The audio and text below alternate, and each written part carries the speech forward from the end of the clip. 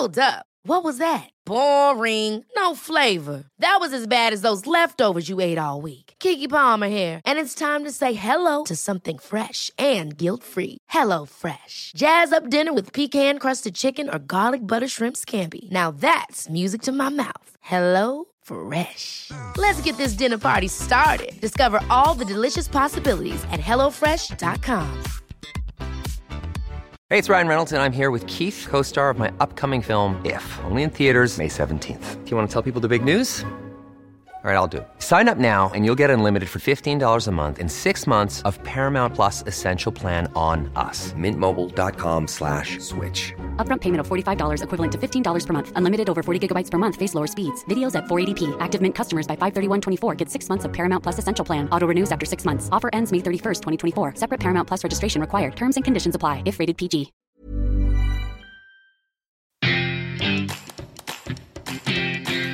Hello, I'm Mark Watson. And I'm Michael Chakraverty. Welcome to Menkind. We talk to a fantastic range of guests about, well, masculinity. Where does it come from? What does it mean? And what is it? Basically. Every week we very loosely, sometimes very loosely talk about issues around maleness, gender identity, that sort of thing. What makes people people, really? Exactly.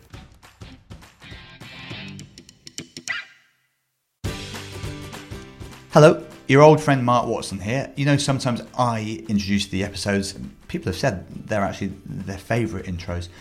Well, here I am again to tell you about this week's guest on Menkind. It is Sian Davies, a very accomplished comedian and a major force in comedy.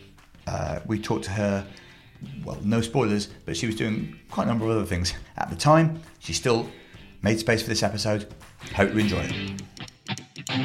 I'm Mark Watson. Michael Chakraverty is to my right-hand side. And once again, I've decided I'll open because Michael gets those jitters early in the day. We're lucky enough to have, via Zoom, the talented and multifaceted Sian Davies. Hi, Sian. Hello. Hello. Well, I'm going to ask you, as we always do ask guests, to describe who you are, what you do, and also where you're calling from. We don't always do that, but I think it's part of who is kind of important part of who you are in your case.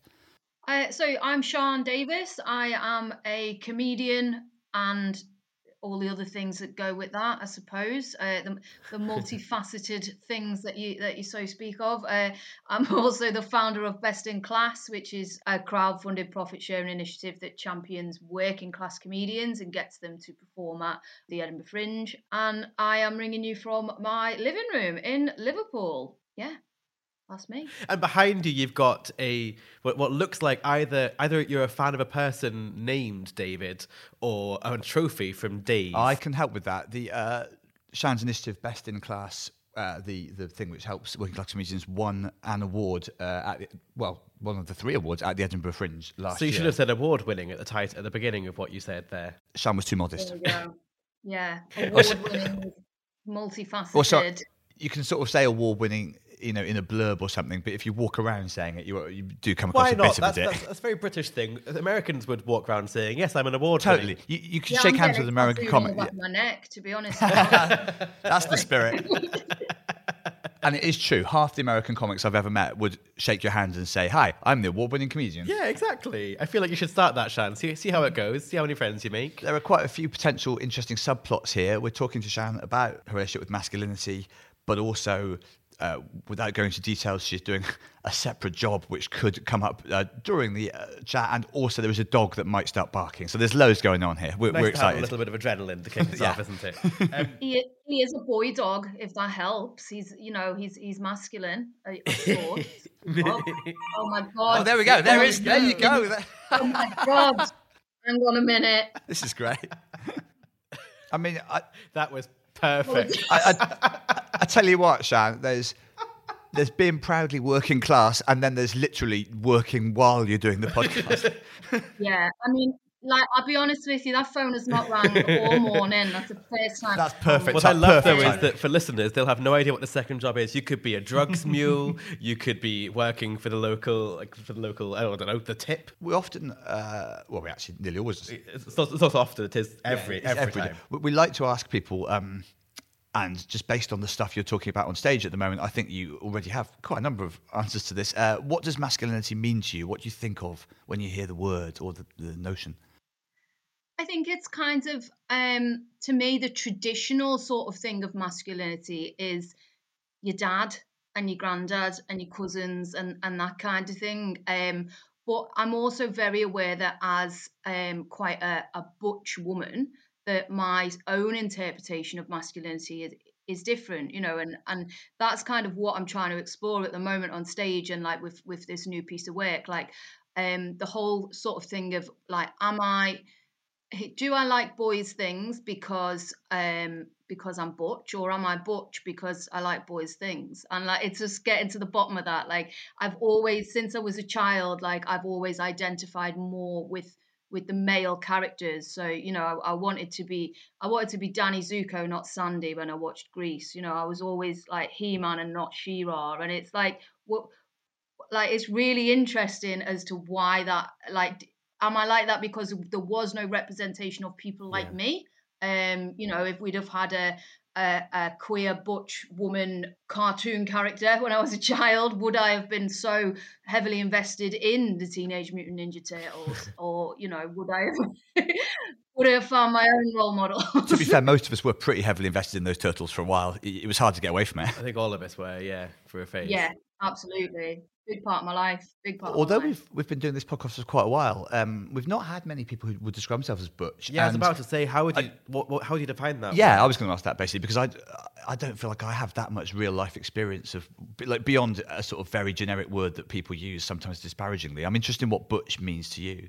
Yeah, I think it can be a bit of a dirty word sometimes, and people don't really want to describe themselves in that way. Like, it sort of accompanies like a butch dyke. It kind of, they go hand in hand, don't they? Definitely. As being... I sort of instinctively think of it as an insult, weirdly, as a straight guy. Yeah. Yeah. Whereas I think, in a way, it's almost like I'm trying to reclaim that and trying to say, well, yeah, I do like more masculine things, so maybe I would identify as butch. I don't know really, but I guess it's being more on the masculine side of the spectrum, but still definitely consider myself to be a woman. Yeah. I don't really know myself. Yeah, well, that's I was going to say, to try and work it out. I mean, it sounds like a fascinating show, and it also sounds like it would be a really good production company that took something like that on. How long have you been wrestling with this stuff? Like, it's interesting to me that you're addressing these things on stage now, but presumably that they have to have been sort of swirling around your head and your psyche for a long time. Absolutely. I feel like I've always wrestled with things around this, and like, I think sexuality and gender, they're not the same. They're different things, but there is some overlap, and there is, for me, like my butch identity and my lesbian sexuality, there's a sort of, I guess, like a symbiotic kind of relationship there with the two of them. And like, as I say, I've not really figured that out fully myself, but it is something that I've always sort of been aware of. Like, as a kid, I was brought up in quite a, I guess, traditionally working class environment in the, it was very matriarchal. So like my mum was the middle one of 5 girls. So, my childhood was just all the aunties being like another version of each other. Just, everyone telling off everyone else's kids, everyone, just all in my nan and granddad's house. And the dads just sort of, popped in for 10 minutes and didn't sit down because they weren't staying, and then they went to the pub. So it was kind of, it was very sort of, that was my impression of women and what women did, and like my mom and my aunties and people like that. And I never really felt I could identify with that. I was always more like, I don't know if I just always wanted to be in the pub or... Yeah, to be fair, I think you could be forgiven for not wanting to just be an endless auntie. Yeah, but I always just sort of wanted to be more like, I never saw myself in that vein. That wasn't the life that I wanted. And whether that's just that I was kind of just have bigger ambitions of doing different stuff, or whether, I just didn't see role models like me out there, or what it was. But and what qualities about those people did you kind of not identify with so much? It's hard to say. I think that the sort of softness of being a mother of, wiping faces and cooking dinners and things like that, and being in, I guess, perpetual lifetime of servitude just didn't Yeah. really That sums it up strike me pretty as well, to be something fair. that I was wanting to do. You know what I mean? There's just a lot of unpaid labour with that life. Yeah, And I was now like, that you mention it, I wonder why I did have kids. But anyway, carry on. whereas, like, my uncle was working on the railway, my dad worked away at sea, so he had like this life of adventure. He was away for 3 months, and then he'd come back with all these stories and this different stuff that he'd done, and like, I just felt more like that. That's what I want to do. I don't want to be making fish fingers. Like, But presumably there was. Well, no, this is an assumption. Actually, it might not be the case, but there were no other signs of queerness in the family unit. You didn't see any. There wasn't an obvious alternative to that life that you've described. no. So until me within my family, there's no known queers. I was the first, the first one. They're all ground. Of course, we know they're out there. We know they're out there somewhere. But Yeah, I mean, my granddad did used to call my older cousin the queer fella. I think that was a slur, if anything. it doesn't sound like he was saying it as a compliment instinctively. No, he was just sort of known as that, really. My two older cousins, the queer fella and the professor, he used to call them. It's like in prison or something, isn't it? That sounds like a TV show. Yeah. Yeah, that'll be on ITVB, repeated daily. Yeah, I love the guy who plays a professor, but I'm not as fond of the queer fella.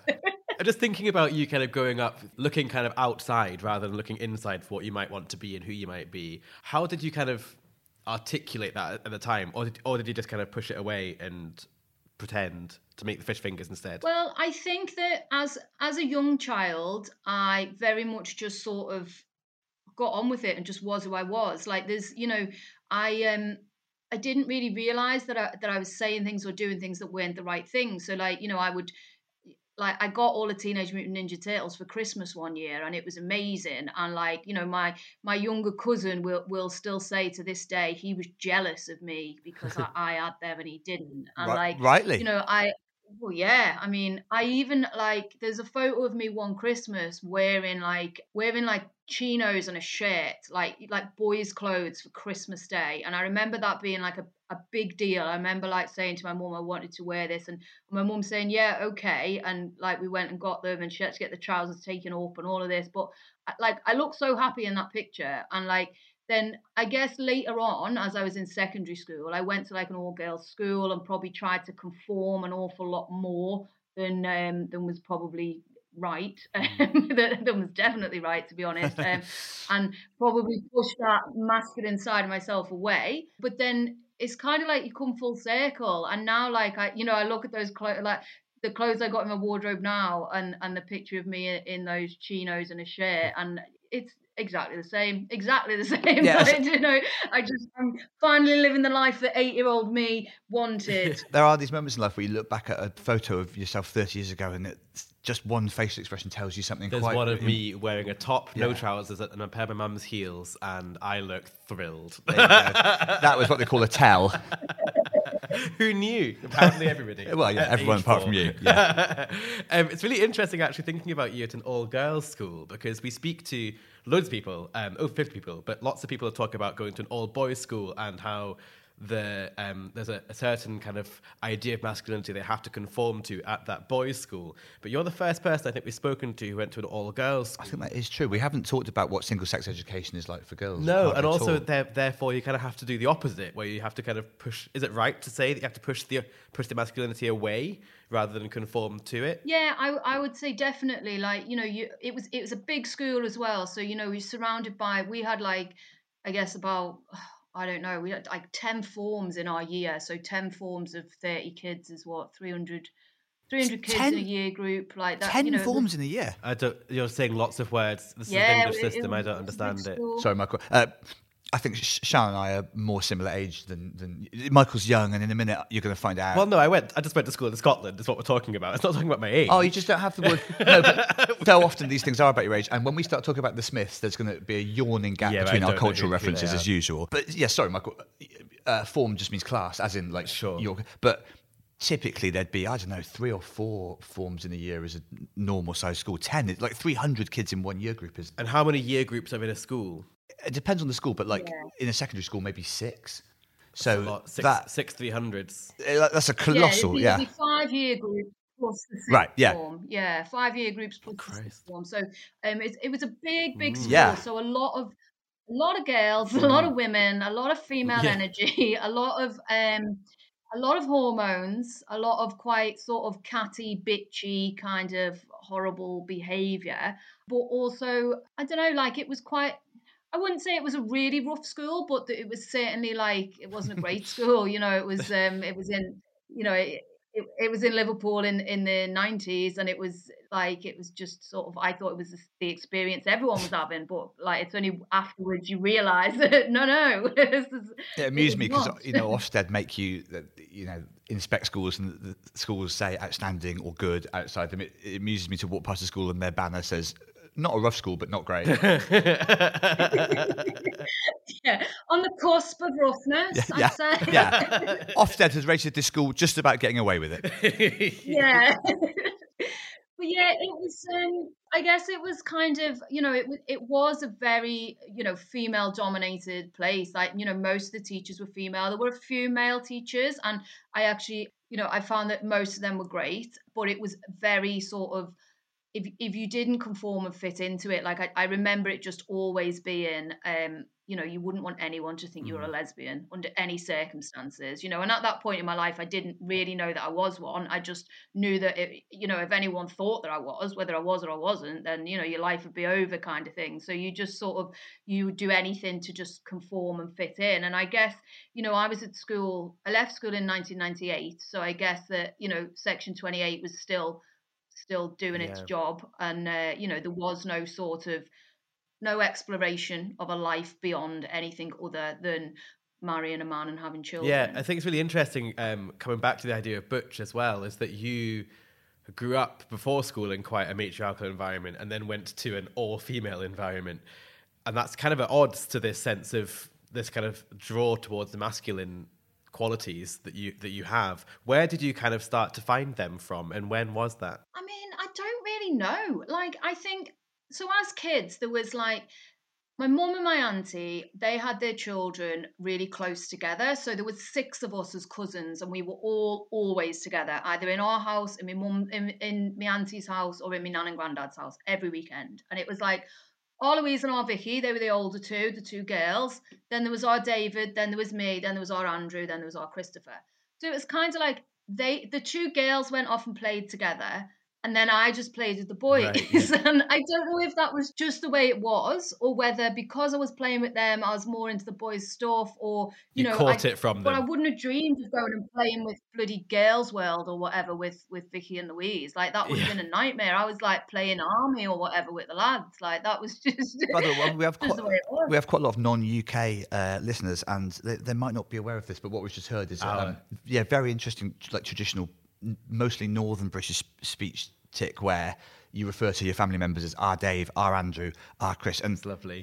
As I've come to have quite a lot of friends who were born in the North, raised in the North, I've come to think it does tell you something about the way a lot of Northern communities do see family. Like, it is a more integrated thing. They actually mean it when they say our Andrew. I've only thought about it recently, but it is interesting, that sense of we're all in this together, even if whether we like each other or not. I find it quite an It's not purely a working class thing, but I do think it's more prominent in the North, that mentality. Yeah, for sure. Yeah, definitely. I think like that, I don't know if other families have this, but like we spent a lot of time together as kids and growing up, and then now as adults, like we rarely see each other, but whenever we're together, the dynamic is just restored straight away. Like it's our Vicky and our Louise are in charge. They'll be telling us off and what we can and can't do. We'll all be messing about, like getting dirty when we shouldn't be, or doing something stupid. And our Christopher, who's the youngest, is just getting picked on. Like he's nearly 40 and he's still getting bullied and told to, go and knock on the neighbours. It's great. I love that. I mean, I'm the same age as you by the sound of it. And I love the fact that in our 40s, you can still get told off for getting dirty at the wrong time. There's a comment there that I will not make. I know there are various comments you are tempted to make, Michael, and I can well imagine. Now, you mentioned the Smiths. Yeah, we earlier. just before we began, I tried to give Michael a lightning quick briefing on the Smiths and Morrissey. Our musical worlds. How did that go? Well, it's not. It's a. To be fair, I didn't quite a know Morrissey was gay. There you go. That's what I'm up against here, Shan. No idea.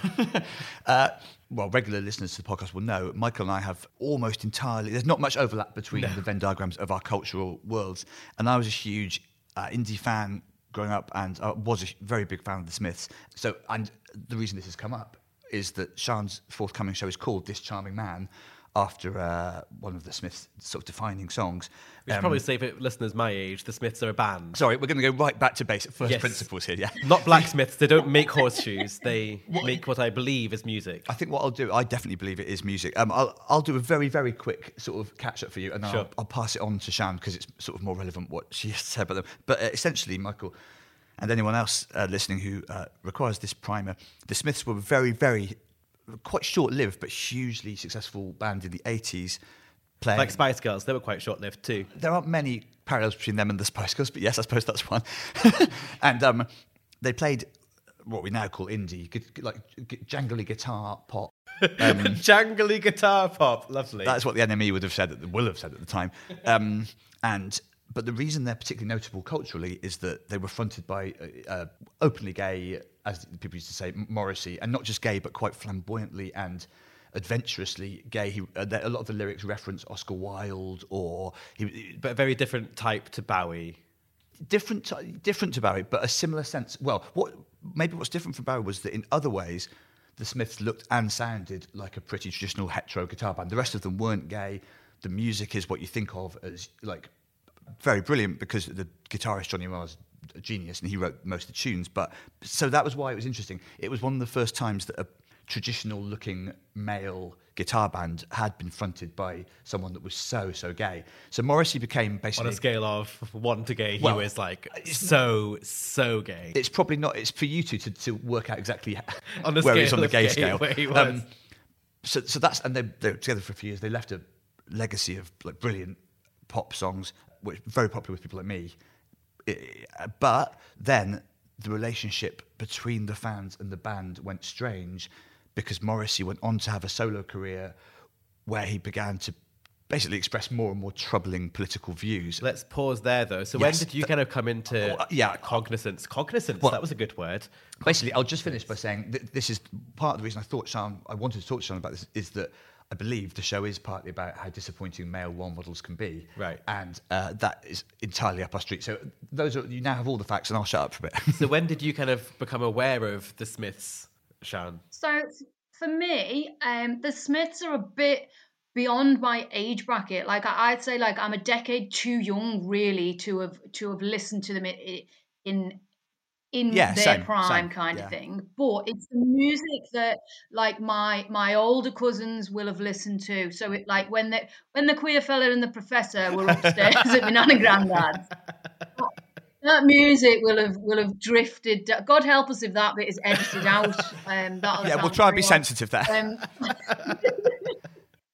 Yeah, when my older cousins would have been like upstairs at my nan and granddad's, they'd have been playing the Smiths, and it would have sort of drifted downstairs and into my psyche, I suppose. And then when I heard the music a little bit later on, like in my 20s, I heard the music again and just related to it instantly, because I think the important thing with the Smiths is not only was it this sort of genderqueer, quite feminine man, it was also, a working class band, a working class person, everything they sung about, it was like, the gritty northern backdrop and the forbidden love and the poetic tragedy. And it was really just like, when you have that feeling where you just know that someone is singing your life. Like it just, I felt Taylor so Swift, connected, really. as I imagine, as I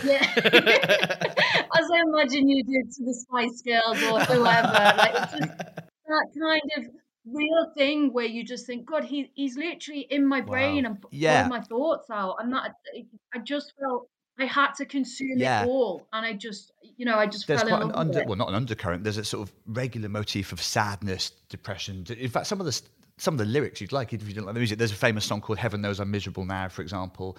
There's a song called Cemetery Gates, which is just about hanging around in graveyards. Looked into my diary then. But yeah, see, what's interesting for me is obviously growing up Southern, and not really working class, it wasn't singing my life, but there's this incredible synthesis between this, like, as Sian says, this like gritty Mancunian backdrops and then this floral literary poetry. And Morrissey was the key figure in bringing those worlds together, which is why he became such an icon. And then, well, I'll let Sian take up the story of later Morrissey.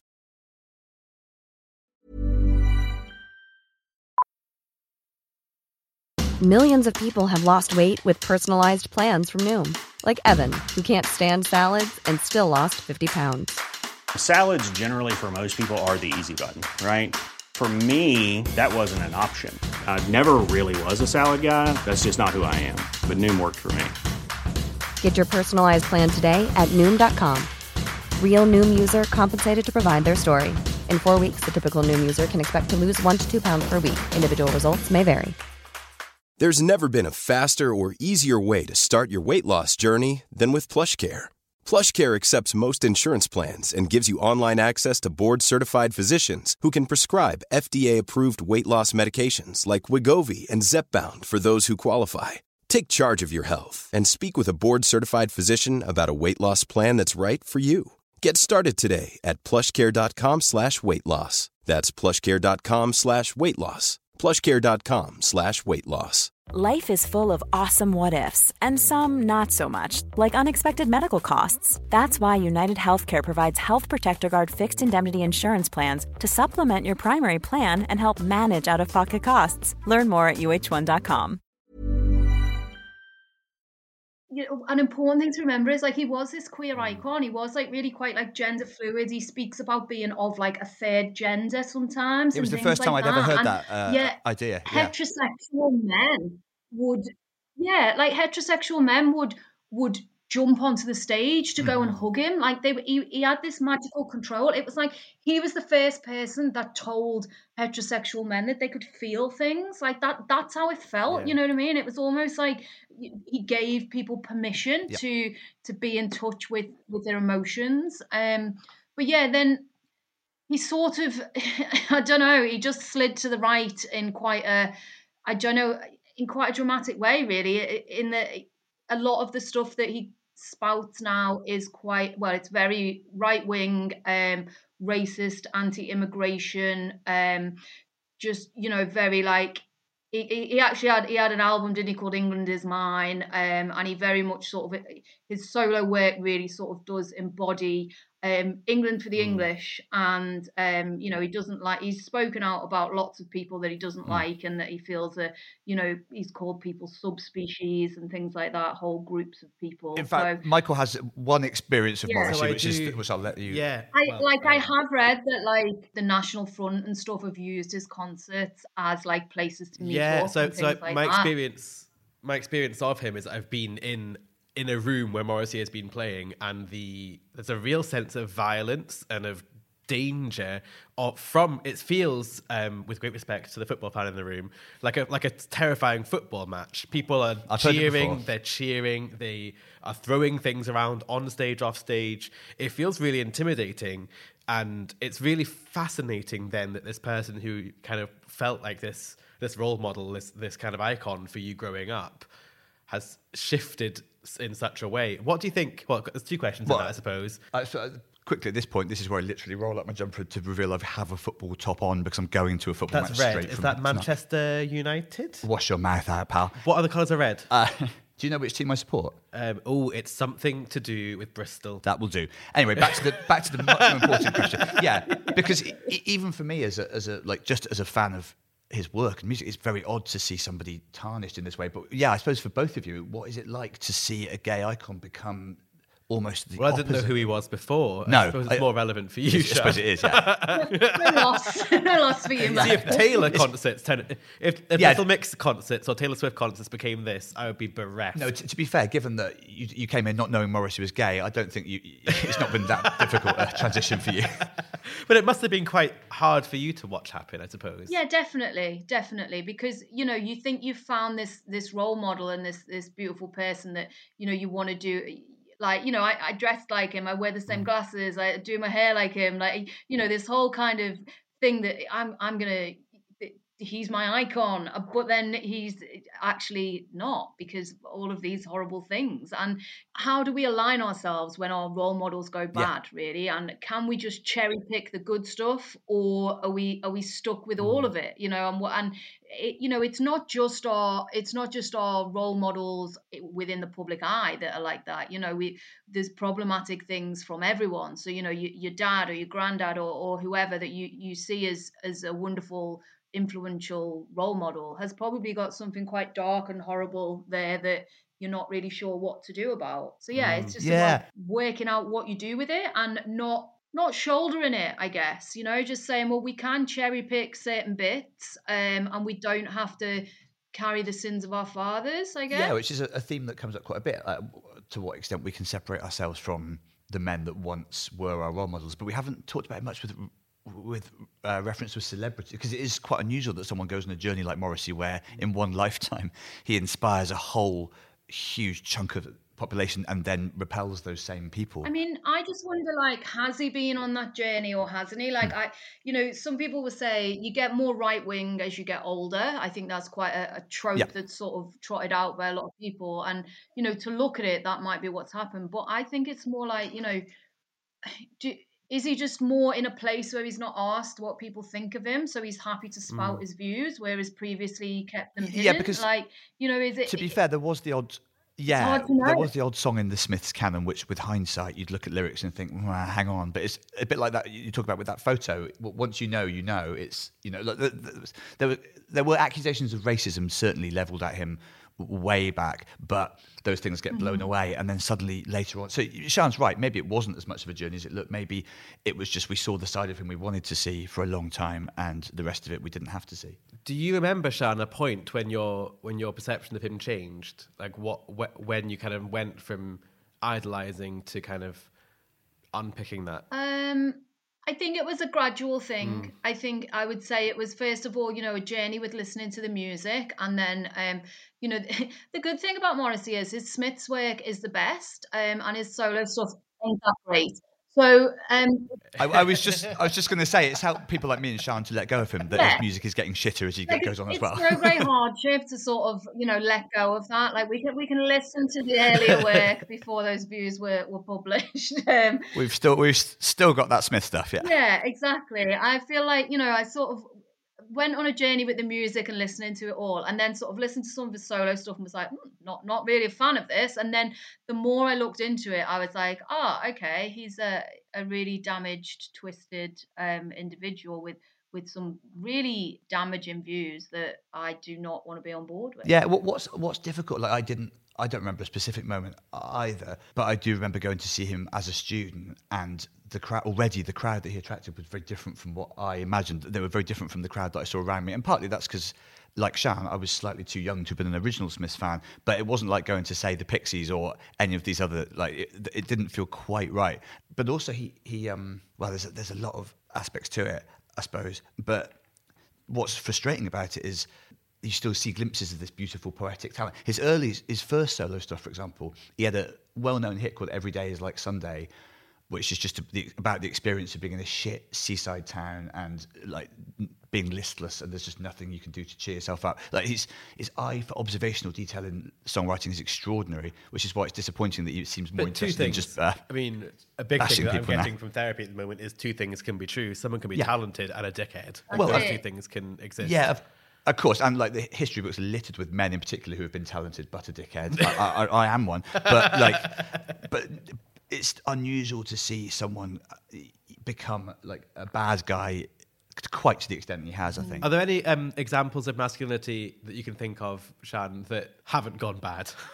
No, is there anyone now that you think is a good example? Not a single one. Next question. The dog's not too bad, but he has had his balls chopped off, so... Maybe that's what we're going to have to do in the end.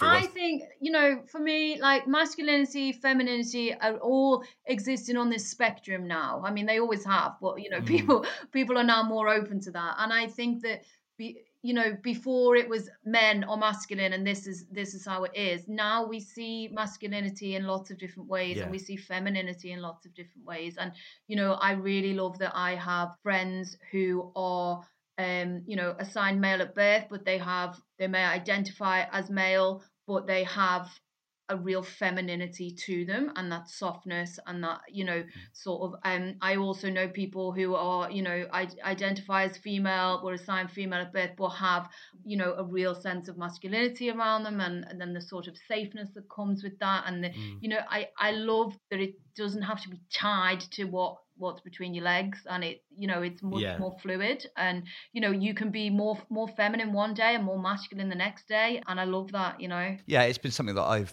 learned about by doing this podcast. I mean, I had only a basic idea of how many different ways people visualize gender and sexuality when we began this. It's so much more fun that way as well. I think it was who was it that called it a buffet? Tom Reed Wilson, I think, called it like the buffet of gender, and you get to go up in the morning and decide which bits you want. And then whereas a guy like me basically just eats the same meal over and over again, I suppose. If that's the parallel we're using.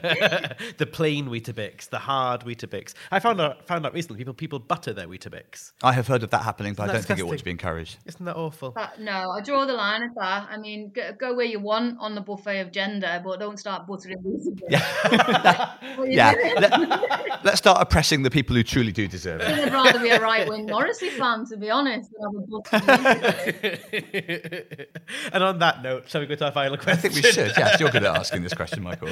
So our final question is all about building a person who will be able to thrive in this world that we live in now. So I reckon Sean will appreciate the Build-A-Bear comparison, actually. Every time I try not to mention Build-A-Bear, and every time you mention it, I'm like a dog with a bone. I will not let go of it. They don't sponsor us. Is the problem? Yeah, we have no association with Build-A-Bear, but. And we haven't asked either, in their defense. In the early days of the podcast, we would always say, if you were building a man, like Build-A-Bear, and it became a sort of catchphrase, and we sort of started to fantasize that Build-A-Bear would get interested in this one day, but they're not. Turns out they haven't listened. But if you were to build a person, like you might at a well-known workshop that you find in shopping centres across the UK, what 3 qualities might you build into them? Well, interestingly, on the subject of Build-A-Bear, when I used to work in retail, I was always jealous of the people that worked there, and the reason being that the Build-A-Bear staff's uniform was chinos and a denim shirt. Perfect. It's brought us round full circle. So yeah, brilliant. That's my only connection with Build-A-Bear. But I think it's more of a connection than we have, Shan. So it's more than most of our guests have. To be fair, I'm delighted. Been there, done that, got the uniform. You know what I mean? If I was to build a person like a Build-A-Bear, I think one of the most important things for everyone to have, but certainly a lot of men to have, I think, is a sense of humility, like just knowing that you're not as important as you might think you are. Like, I think these men, they need taking down a peg or two, to be honest, lads. I think just that thing of, being able to sort of, to know that you're not the be all and end all. Like, I remember, this must show how much there is a lack of humility from a lot of people, because I remember this from when I was in school. So we're doing GCSE maths, and our teacher, who was male, I remember, this stands out in my mind. He said, he was trying to teach us something. I don't know what it was, but none of us could understand. None of us could get it. And he went, right. He said, I'm going to go through this one more time. He said, and if you still don't get it, I'm going to go get another teacher to come in and teach it to you, because it must be something wrong with the way I'm explaining it. And the fact that I still remember that now as being like a standout event in my life, like that, because no one had ever said that. It shows you how rarely people do that. Had before or since sort of gone, oh, do you know what? The problem might actually be with the way I'm doing this, not the way you're doing it. And I just think people could do with a bit more of that, you know? To be fair, at least with comedians, we're normally neurotic enough to, I've been known to say stuff on stage well, maybe you'll enjoy the next guy more. So you've got humility. Is very good one. On the list. I want to say spatial awareness, because I'm sick of them getting close to me, breathing on me. Good God, back off, men. Like, what about my demeanour or physique is inviting you to stand that close to me in a queue or in a supermarket or wherever? Just back off and get some awareness of space. And while we're on it, close your knees. They don't need to be that wide on a tube, or you're sitting down on the tube, and their knees are at like 10 to 2. I don't understand. And yet sometimes you'd be delighted with the knees that far Well, apart. when I ask, the tube is rarely the place I agree. Yeah, so a sense of spatial awareness. I think a lot of men are lacking in that. That's very nice. You know, I'd like. I've not had that before. More of that. And then your final one. The final thing for me would be creativity, and I think that is because most of the men that I look at in my life that I like and that I have an affinity for or fondness for, they're all creative types. You know, they're all sort of, I guess, they're soft, gentle beta males, I guess you could call them, the sort of people who I don't know if just being a creative or having a thread of creativity in you kind of distills that macho alphaness, or whether it's a hormonal thing, I don't know. But I think creativity is a winner, and the more creative people tend to be, the more I like them, I guess. Yeah, I think it's something to do with the fact that creativity almost forces you to think about what other people are thinking and feeling and experiencing. So perhaps, it's something to do with that, I think. I mean, not all writers or comedians are, into, like, creativity leads into empathy, because you start to think about other people's perspective, how they're viewing your art, that kind of thing. Yeah, I think it's something like that. Yeah. That is a great set of answers. That's very nice. I particularly like spatial awareness. The first time we've had it, but it definitely lands. I'm going to be staying so far away from people on my way home. Thank you so much, Sian. Where can people find you if they want to? Yeah, and also if you want, where can they find stuff about Best in Class, your initiative? Yeah, so you can find me online. I'm on Instagram at Sian Davies Comedy. I'm on Twitter at Morrissey's Quiff. You can find stuff about Best in Class through either of those things as well, or at We Are Best in Class on Instagram and Facebook. We've got a website as well. Just Google us. Do you know what I mean? You can donate if you want to. We've got shows coming up at various different places. They're all on my link tree. So yeah, do support us and get involved. It's quite funny to me that we always ask people, how can you be found? But the answer obviously is always just Google me. Yeah, just give it a Google. Just have a look. Yeah, just Google me. Give me a Google. Find me. All the internet boys. Thanks so much. That was great. Thanks, Shannon. You can now go back to whatever else you're doing. Thank you for having me. That was Sian Davies, and I think we touched upon it in the episode, but if you're interested in hearing Sian talk quite a bit more about gender, masculinity, and so on, show This Charming Man, Smith's Song, of course, is on this August at the Edinburgh Fringe, produced by none other than Impatient Productions, my team. So we're all great fans of Sian. I should quickly say a brief RIP to Andy Rourke, the bassist from The Smiths, who passed away since we did that recording. This is a moment to think about him and his work.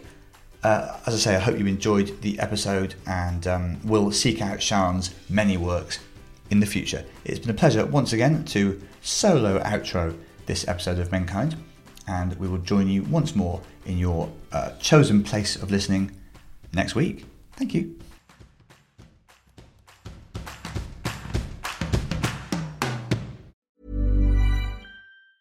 Ever catch yourself eating the same flavorless dinner 3 days in a row?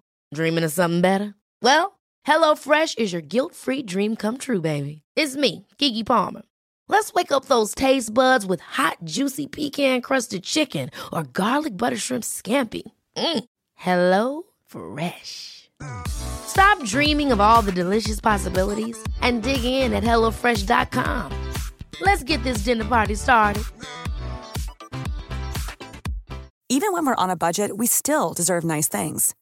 Quince is a place to scoop up stunning high-end goods for 50 to 80% less than similar brands. They have buttery soft cashmere sweaters starting at $50, luxurious Italian leather bags, and so much more. Plus, Quince only works with factories that use safe, ethical, and responsible manufacturing. Get the high-end goods you'll love without the high price tag with Quince. Go to quince.com/style for free shipping and 365-day returns.